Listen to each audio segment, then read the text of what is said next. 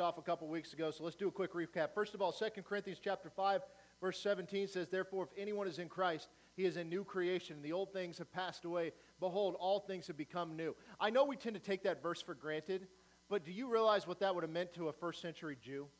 When you think about this, their entire life and their entire structure was based upon that no matter what they did, they were never right. No matter what they did. Every year, they'd have to atone. Every week, every day. They had all these things they had to go through in order to be atoned for, have their sins covered, to take care of these things. And here we are, we read a verse like this, and we're like, man, that's sweet. We don't really take into consideration how powerful that verse is, what it means to be new, what it means to be whole, to no longer have to go through some of this stuff. In Romans chapter 8, verse 6 says, "To be carnally minded is death, but to be spiritually minded is life and peace." Because the carnal mind is in enmity against God. It is not subject to the law of God. It cannot be. So those who are in the flesh cannot please God. Do you realize that when it talks about spirits versus flesh, that it is talking about saved versus unsaved? And there are times that it's talking about that you can be walking spiritually and you can be walking in the flesh, even if you're a believer.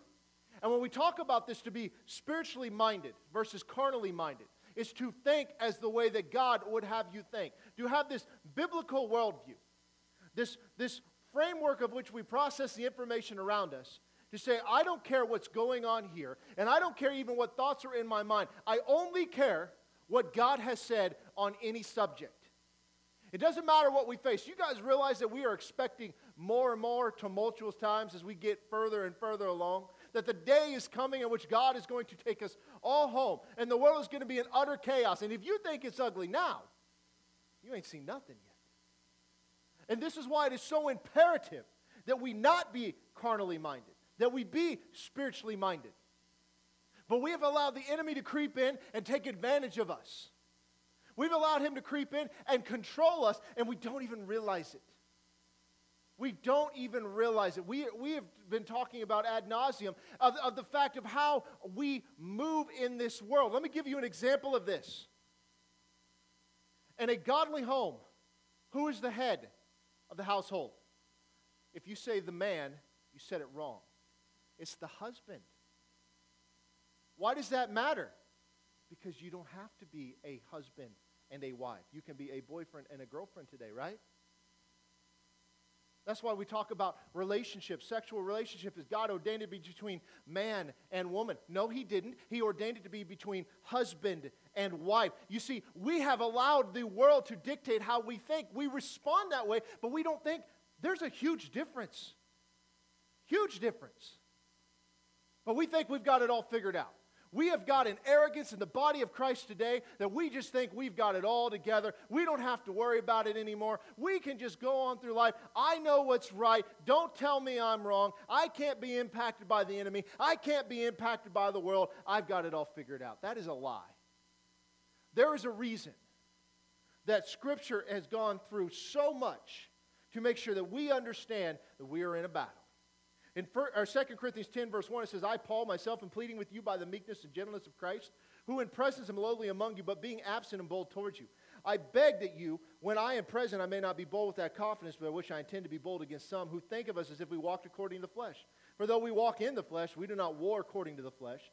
The weapons of our warfare are not carnal, but they're mighty in God, for pulling down strongholds and casting down arguments and every high thing that exalts itself against the knowledge of God. And we bring every thought into captivity to the obedience of Christ." You know, if we just did that last part, we'd get a lot further along. But here's the thing. We have an arrogant church today. We've got a church where believers are just like, nope, none of that stuff ever affects me. We think that we're just walking around all high and mighty and stuff like that. There is a reason that Paul wrote this. That our response must be a biblical one. And many times it's not. Many times we respond in the flesh without even realizing we're doing it. Do you realize that believers today can be impacted by gossip? Yep. Do you realize that when you allow offense in, that you are impacted by the enemy? And we let that drive us, and we let that eat us alive, and we let that just grab a hold of us, and we're like, no, I can go find something better. I don't need that person in my life anymore, whatever. Whatever the case may be. Do you realize that Matthew 18 is specifically talking about what happens when a believer offends you? And how to handle it, and yet we don't? I mean, there's a reason that all of this is here. Somehow, the church today thinks we are impervious to any of this, that this can't affect us, that I can just go through life. I can go to church, do my thing, but I'm high and mighty and spiritual, and I don't need all that other stuff because I've got this all figured out. The second you get there is the second you're in trouble. And we've got to be beyond that. So as we've looked at this, we begin to look at these 4 questions. Who is God? Who am I in relationship with God? And how do I worship Him? And who is my enemy? We've looked at the spiritual warfare aspect against how it really is versus how we thought it was. Because you understand that the battle is won. There is no longer an arm wrestling match between Jesus and Satan. That's already been taken care of. One arm wrestling, but you know what I mean. It's already been taken care of. So if it's been taken care of, then why do I need to do what Ephesians 6 says, where it says, put on the whole armor of God, that you may be able to stand against the wiles of the devil? Why do I need to do that if it's already been defeated? Because he is defeated, but we still walk in this world. We don't war according to the flesh, we war spiritually. And what I wanted you guys to begin to understand is that there are 3 areas in which the enemy moves. And this is how he trickles in. The first is in an individual basis.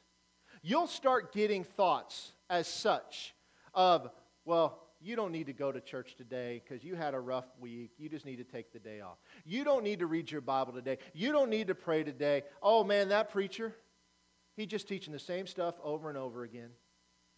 Aren't you tired of hearing that? It's that kind of stuff individually. Or that individual maybe is offended by the pastor or somebody in a church. And I'm talking about a local congregation. And so they allow that offense. It doesn't even have to be somebody in church, just somebody in general. They allow that offense to foster and just get worse and worse. And the enemy's got a hold of them then because they didn't take that thought captive immediately. But then what happens is they go and they begin to spread it to a group of individuals that will make up a portion. That could be a church, that could be an organization, it could be a lot of different things. And then ultimately to an area. And we're going to talk about that today, but let's recap because we talked about this group aspect. So when it says to put on the whole armor of God, that you can stand against the wiles of the devil, that is... Hello, hello, there we go. Hey, all right. Not that I'm not loud enough, but they like to record it. So anyway. But we talk about how an individual can impact a group and what a group impact can be. Understanding that when he attacks, the methods of which he goes is always in the mind. We think about these attacks as physical attacks. You see an example in Job of a physical attack, but it really wasn't a physical attack. Because as you study that out and you begin to read Job, what Job says there, the thing that I feared the most has now come upon me. That means it started up here for him. He always feared losing everything. That's where it started. Where it ended was him losing everything and God ultimately restoring him. So we have to get back to this aspect of what is it that impacts an individual? What is it that impacts a group? Bad individual ideas will lead to bad group ideas. Think politics, right? They all cash their brains in. So we talked about this, and I showed you an example of this. And to get there, we had to talk about the 4 messianic miracles: the cleansing from leprosy, the casting out of deaf and dumb spirit, the healing of a birth defect, and the raising the dead after 3 days. Those 4 questions, those were 4 litmus tests of when Messiah came. Only he could do. Only he could perform because of a various amount of reasons. I don't want to spend a lot of time on this because we've talked about it. But in John 10:10, we use this as an example. The thief comes only to steal and to kill and to destroy. But I came that you may have life and have it abundantly. And that has always been given credit to the devil, that he's the thief and he comes to kill, steal, and destroy. And as I showed you, if you go back in his context, who was the thief? It was the Pharisees. Because the Pharisees would not declare him Messiah. And the reason they wouldn't declare him Messiah is because he did not fit what they thought he should look like. He did not teach their law. He did not follow their customs. He healed on the Sabbath. He must be a sinner. And so because of that, they put things in place that if anybody declared him Messiah, they'd be cut off from the synagogue and possibly even killed. You see, they stole eternal life from people. The effect of that on the nation of Israel is still felt to this day. In Luke chapter 19, verse 37, as Jesus is going in to Jerusalem, he says, then as he was now drawing near the descent of the Mount of Olives, The whole multitude of disciples began to rejoice and praise God with a loud voice for all the mighty works that he had seen, saying, "Blessed is the King who comes in the name of the Lord, peace in heaven and glory in the highest." And some of the Pharisees called to him from the crowd, "Teacher, you rebuke your disciples." And he answered, said to them, "I tell you that if they should keep silent, the stones would cry out." And as he drew near, he saw the city, and he wept over, saying, "If you had known, even you, especially in this your day, the things that make for your peace, but now they are hidden from your eyes. For the days will come upon you when your enemies will build an embankment around you, surround you, and close you in on every side, and level you, and your children within you to the ground, and they will not leave in you one stone upon another, because you did not know the time of your visitation." You see, this was the moment that Jesus declared Jerusalem was going to fall, and it did. In 70 AD, this was prophetic. But why did that happen? Imagine if the Pharisees had not stood in the way. What would have transpired? What would have happened? What would have been different? The effects of those decisions still impact the Jewish people to this day. And the day's coming where it's going to be a day of reckoning, as we know, with the Antichrist and all this other stuff. You see, we've got to understand something. It's that all of those decisions didn't happen overnight.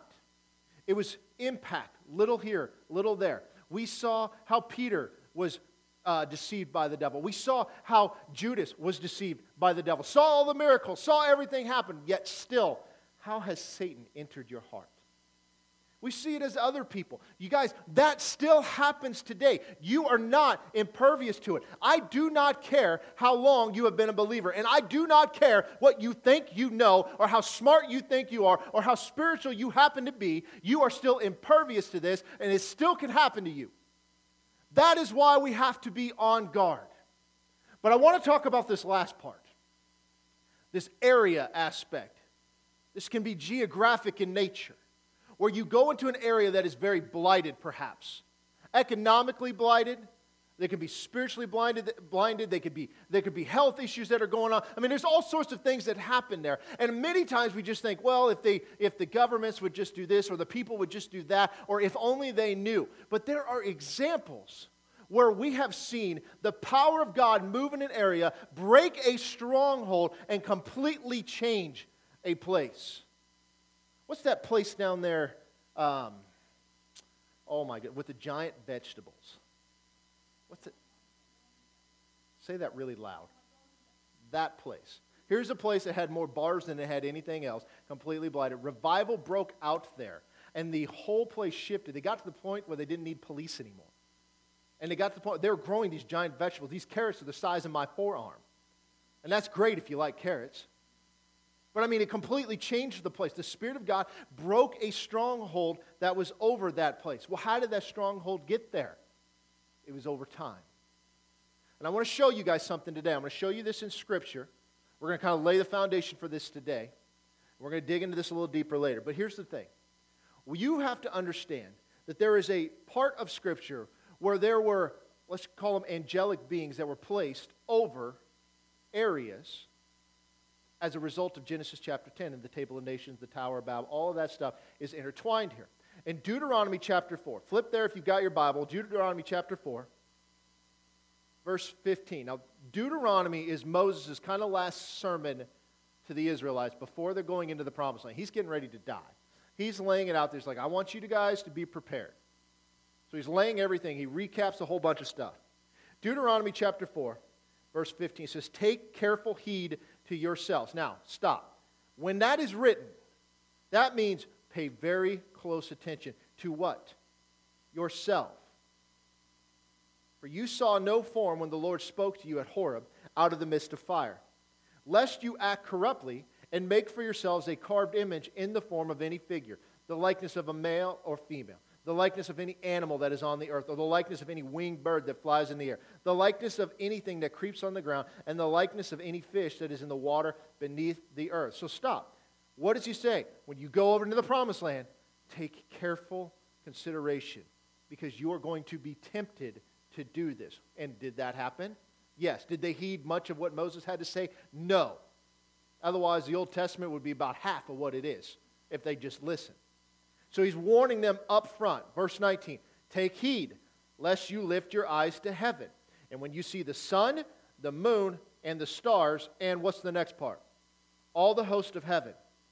you feel driven to worship them and serve them, which the Lord your God has given to all the peoples under the whole heaven as a heritage. But the Lord has taken you and brought you out of the iron furnace, out of Egypt, to be his people and inheritance as you are this day.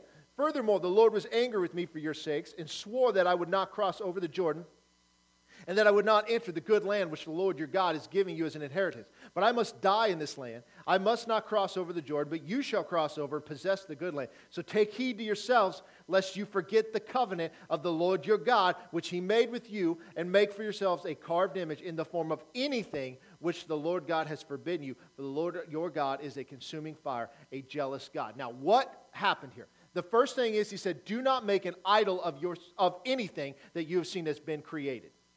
Anything is rounded of you. Then he goes into the second part. Take heed, lest you look up to the heavens and you see the sun, the moon, and the stars. Are those the three things we see? Yep, but he throws in a fourth. All the host of heaven. What is that? It is, bear with me, it's all the host of heaven. It's all the things that are there, these created angelic beings. But what does he say? You feel driven to worship them and to serve them. Did they worship the sun? Some did. Did they worship the moon? Some did. Did they worship stars? Some did. But what about the host of heaven? Some did. And we've talked about this before. But what's he say after that? Which the Lord your God has given to all the peoples under the whole heaven as a heritage. They've been given to the peoples, but the Lord has taken you, Israelites, out of Egypt as an inheritance, as you are to this day.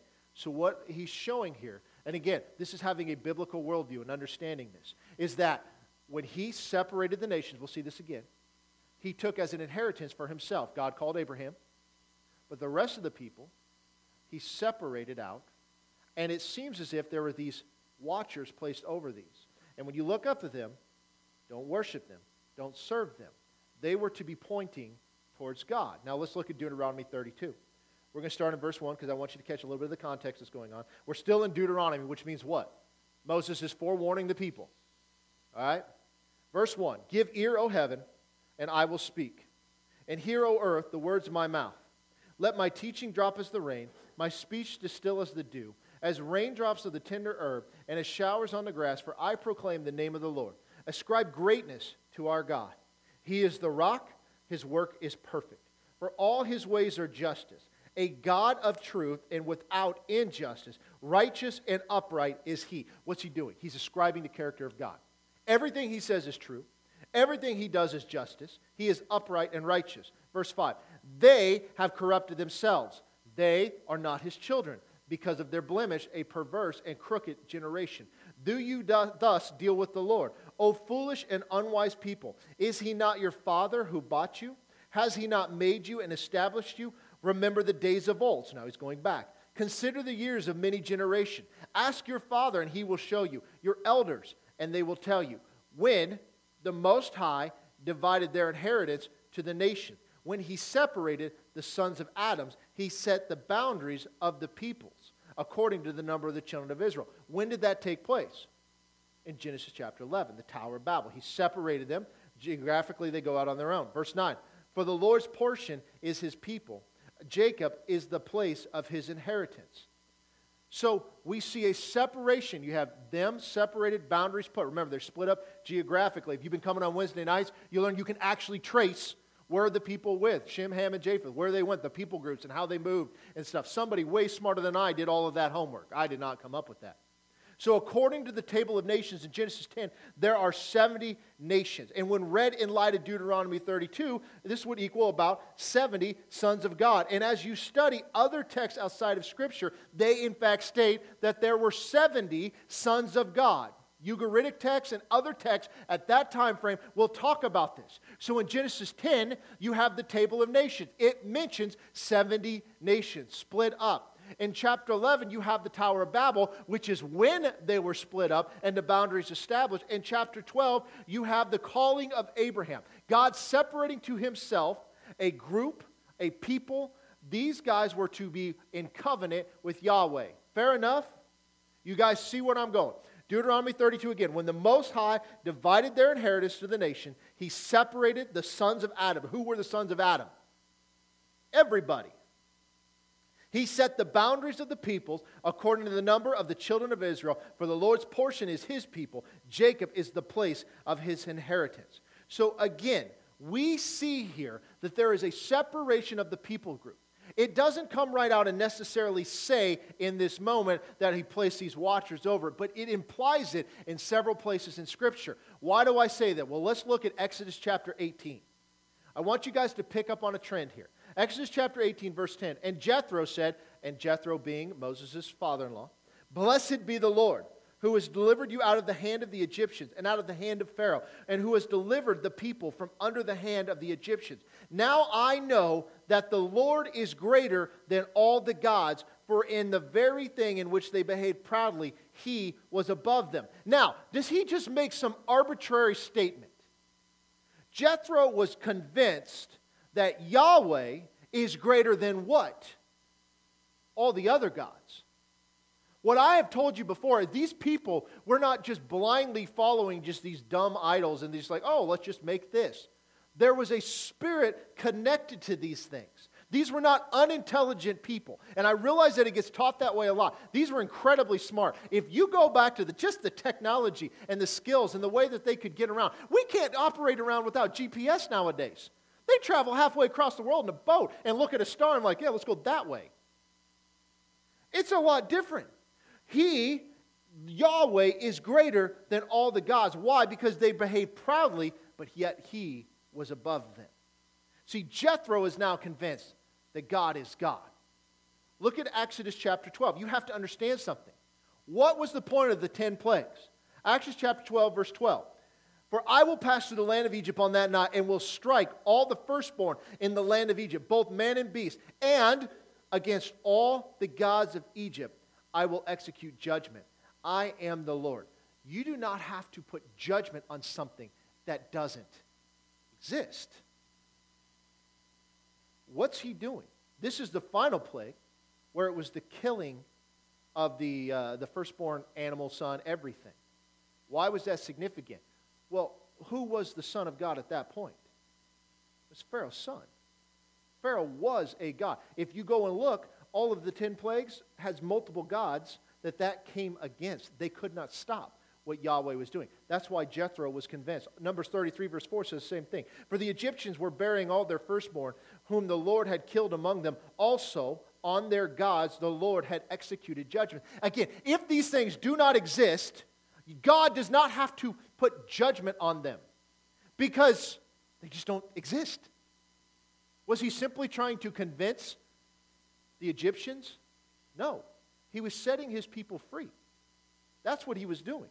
So you have to understand that, having this in the back of your mind. There were these angelic beings, they're called watchers in other parts of Scripture, where they were over these nations, and yet the people began to worship them.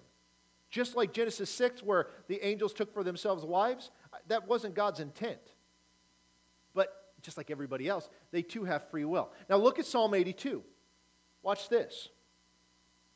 We're going to start in verse 1. It says, "God," that's Elohim, "stands in the congregation of the mighty. He judges among the gods." Also Elohim. "How long will you judge unjustly and show partiality to the wicked?" Who is he talking to? It's the other gods. Let me read this again. "God stands in the congregation of the mighty. He judges among the gods. How long will you judge unjustly and show partiality to the wicked?" So there was a judging that they were to be doing. "Defend the poor and fatherless. Do justice to the afflicted and needy. Deliver the poor and needy. Free from them the hand of the wicked. They do not know, and nor do they understand. They walk about in darkness.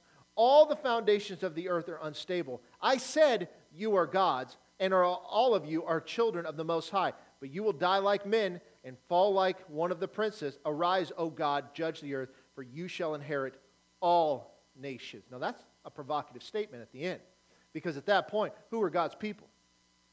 The Israelites. But it says he's going to inherit all nations. But who's he talking to? "I said you are gods," Elohim, that's the word, "and all of you are children of the Most High." That's a true statement. "But you will die like men." Do you have to tell men that they'll die like men? No. There's a destruction that's going to come upon them. What's this talking about? He is a God who judges among the gods. He is the King of kings and Lord of lords. These are statements that we've made, but we've never really thought them through. He is above all. You see this in several places. In Exodus chapter 15, it's the song of Moses. And watch what he says here. Then Moses and the children of Israel sang this song to the Lord and spoke, saying, now before we go there, somebody should have taught them a little better on how to write a song, because none of this rhymes. But why do you think they sang this? This is something that they would remember. Why did the early church have creeds? You ever thought about that? The Apostles' Creed, the Nicene Creed, all of these creeds. We don't like them today because we just kind of stand up and recite them. We don't think of what they mean. But the creeds themselves was a remembrance to a people of doctrinal beliefs that didn't have Scripture readily available to them. They didn't carry around a Bible all the time. Most of them couldn't get it in their own language, let alone own or afford one. So they had these creeds that they would do. These songs are the same thing. It's the same stuff they do today. By Menon. You guys remember that? You remember it. It's the song. You guys remember the alphabet? How do you remember it? It's the song.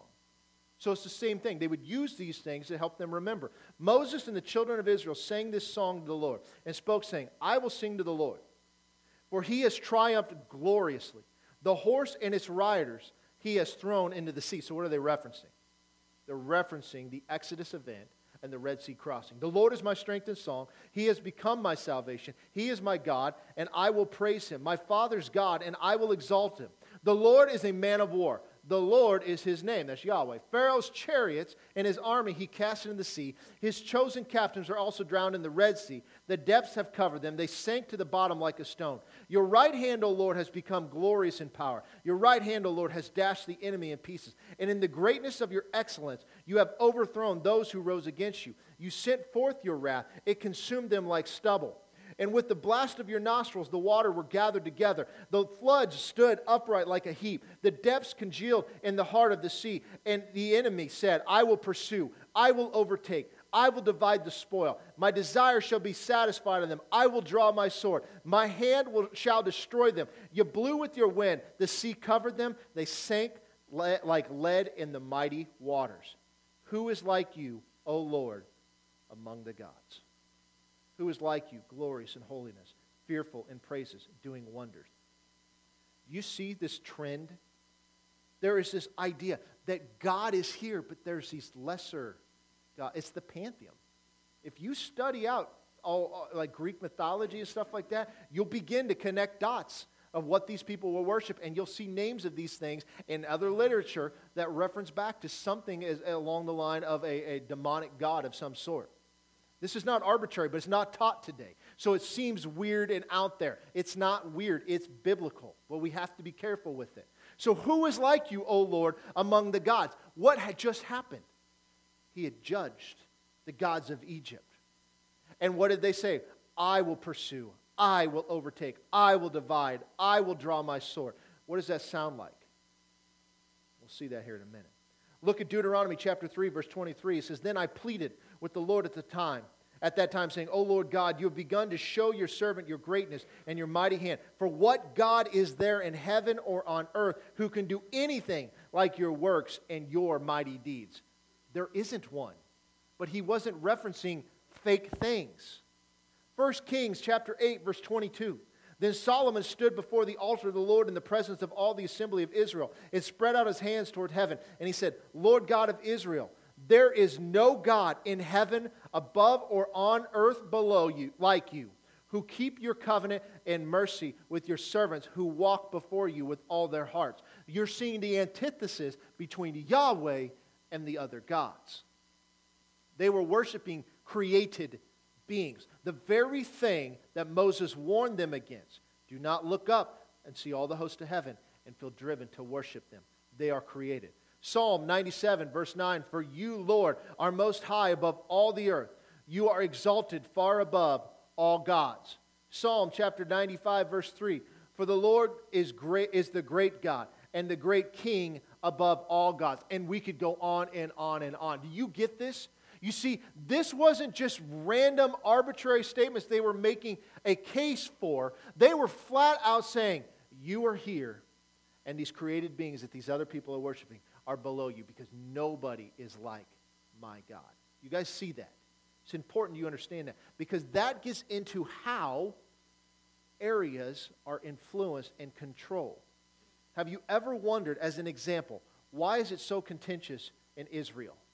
What's there that's so great? The answer is nothing. There's nothing there. There's nothing that would draw people there. They're not have vast amounts of oil and gold and all this other stuff. But yet there's constant battle. There's something spiritual that's going on there. You go to the other parts of the world and go into places and you see this constant,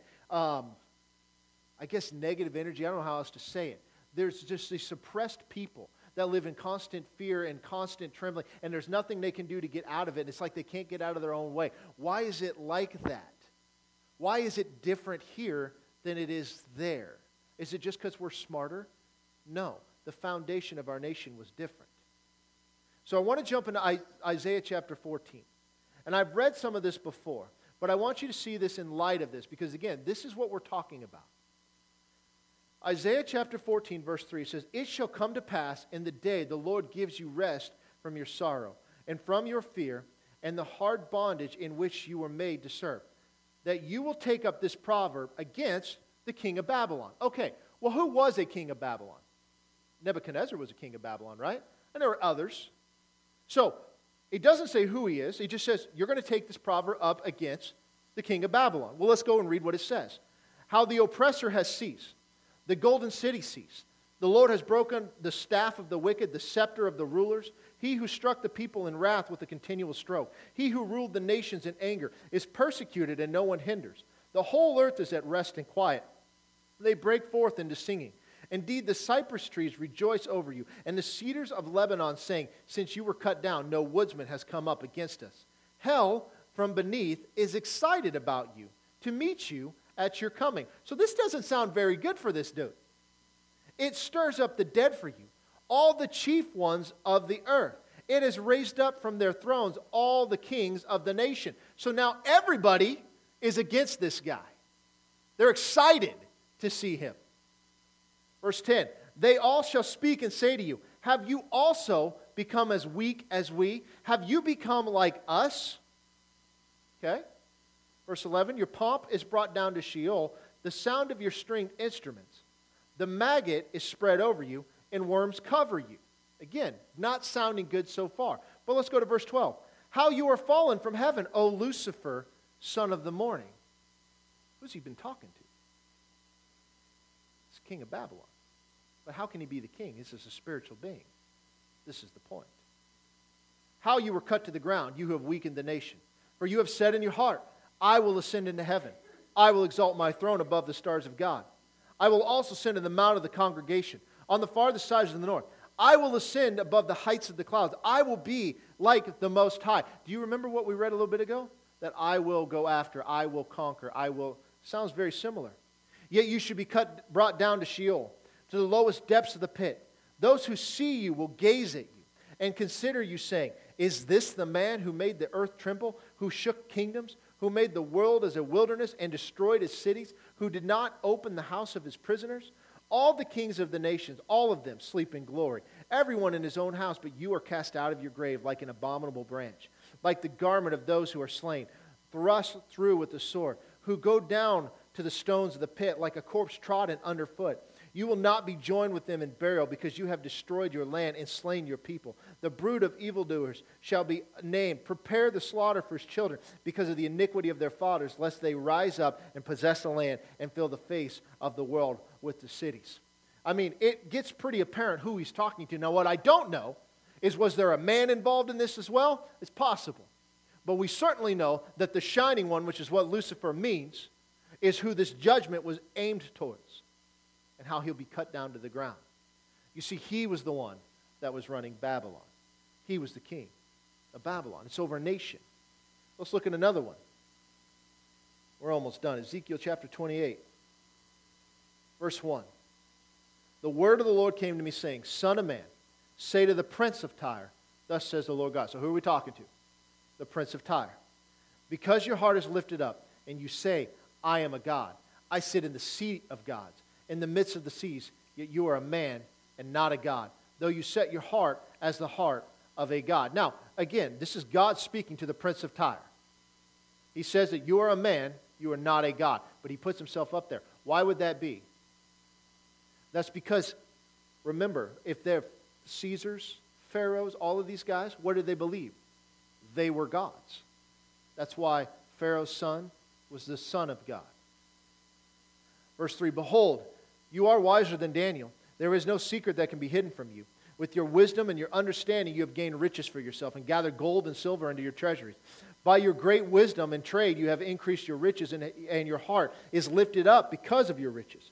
Therefore, thus says the Lord God, because you have set your heart as the heart of a god, behold, therefore, I will bring strangers against you, the most terrible of nations, and they shall draw their swords against the beauty of your wisdom and defile your splendor. They shall throw you down into the pit, and you shall die the death of the slain. In the midst of the seas, will you still say before him who slays you, I am a god? But you shall be a man and not a god, in the hand of him who slays you. You shall die the death of the uncircumcised by the hand of aliens, for I have spoken, says the Lord God. And just so there's no confusion, the aliens is not little green men from outer space. They're not coming down with their phasers and shooting them. So what are we dealing with here? We're dealing with the man who has elevated himself and says that I am a god, and that these people will worship me. And he's very wise, and he's amassed for himself wealth, and he's created all these things. And God said, I am going to set the stranger against you, and they will come and they will destroy you. And will you still look at them and say, I am a god? That's the prince of Tyre. But what's the next part say? Moreover, verse 11, the word of the Lord came to me saying, Son of man, take up a lamentation for the king of Tyre. Okay, so we're dealing with the prince. Well, who's the prince? It's always the son of the king. Okay? Not complicated. Thus says the Lord, you were the seal of perfection, full of wisdom and perfect in beauty. You were in Eden, the garden of God. And every precious stone was your covering. The sardius, topaz, diamond, beryl, onyx, jasper, sapphire, turquoise, emerald with gold. The workmanship of your timbrels and pipes was prepared for you on the day you were created. Now we've got a problem. Because whoever this king is was apparently in Eden. And that was a long time. Even by biblical ages, they didn't live this long. We're talking like 1,500, 2,000 years, something like that. I didn't do the math, but it's something along those lines. So we know something here. Whoever he's talking to was in Eden, and it can't be a man because men don't live this long. Verse 14, you were the anointed cherub who covers. What's a cherub? It's an angel. I established you. You were on the holy mountain of God. You walked back and forth in the midst of the fiery stones. You were perfect in your ways from the day you were created until iniquity was found in you. By the abundance of your trading, you became filled with violence within, and you sinned. Therefore, I cast you as a profane thing out of the mountain of God. And I destroyed you, O covering cherub, from the midst of the fiery stones. Your heart was lifted up because of your beauty. You corrupted your wisdom for the sake of your splendor. I cast you to the ground. I laid you before kings, that they may gaze at you. You defiled your sanctuary by the multitude of your iniquities, by the iniquity of your trading. Therefore I brought fire from your midst. It devoured you, and I turned you to ashes upon the earth in the sight of all who saw you. All who knew you among the peoples are astonished at you. You have become a whore. You shall be no more forever. Who are we talking about? And the enemy. He was the anointed cherub who was set apart. But he was called the King of Tyre, which means that the prince was the man. The king was the power behind him. The prince is always the son of the king. You remember what Jesus said to the Pharisees? You are of your father, the devil. He was a liar from the beginning. So you guys see how, geographically speaking, these are just a couple of examples. We can see where there is something over these nations that controls things. Do you think in any way that that's still not true? That that's changed somehow? You see, if you believe that individually you're impervious to the attacks of the enemy, then you are wrong. He's not impervious. You have everything you need to stand against them. And then a group of people, who is a bunch of individuals, collectively come up with bad ideas or whatever the case may be. We're talking about people in power. They don't have to be people in power. They can be your average Joe that get offended or something like that and go and start causing a stink and causing problems. But they don't see it. They're always right. They're always doing the Lord's work. I have watched people split churches feeling that they were doing the Lord's work. And it's usually over something stupid. So you have these groups, and then you have this area which is covered. Now, that in and of itself, when you understand that, is imperative. But the most important piece of this that you have to get, and this is where we're going, is that while you're not impervious to it, you have every tool necessary and an expectation by God to utilize what you've been given to stand against it. You cannot walk in this age without that armor on. You cannot walk in this age without knowing who you are in relationship to God. Because all of that matters. And there is nothing the enemy can bring against you that will win against you that you have not first allowed to get in some capacity. So we're going to begin to transition into this spiritual warfare side and the authority that we have as a believer and the gifts and tools that God has given us. You're going to hear some stories, and you're going to hear some testimonies, and you're going to hear things that perhaps you kind of just played off and never thought about. But you guys, we do not walk in fear in any way. We walk with authority and the power of the Holy Spirit. So let's pray. Father, we thank you for your word. And we thank you that as we study it out, Lord, that you reveal its truth to us. That your word is true and that we walk around not blind and not knowing what's going on, Lord, but you have revealed all things to us, Lord, and that we can have an understanding of what you have said and what you've left for us and how we are to behave, how we are to act, and how we are to walk, Lord. That we don't walk around without the tools necessary, but you have equipped us with everything that we need to carry out your mission in this earth, Lord. That you did not put us here to simply exist, to sit at home and watch TV and talk to people on occasion, Lord. But you have put us on this earth as a purpose to serve you, to honor you in every part of our life, and to be about your work. And so, Lord, I thank you that you are equipping us and giving us everything that we need, and you're quickening our heart in a way that we will be on mission for you each and every day. So, Lord, I thank you for all that you've done and continue to do, that you're glorified in every aspect of our lives. It's in Jesus' name we pray. Amen. Guys, have a great week. We will see you all tonight.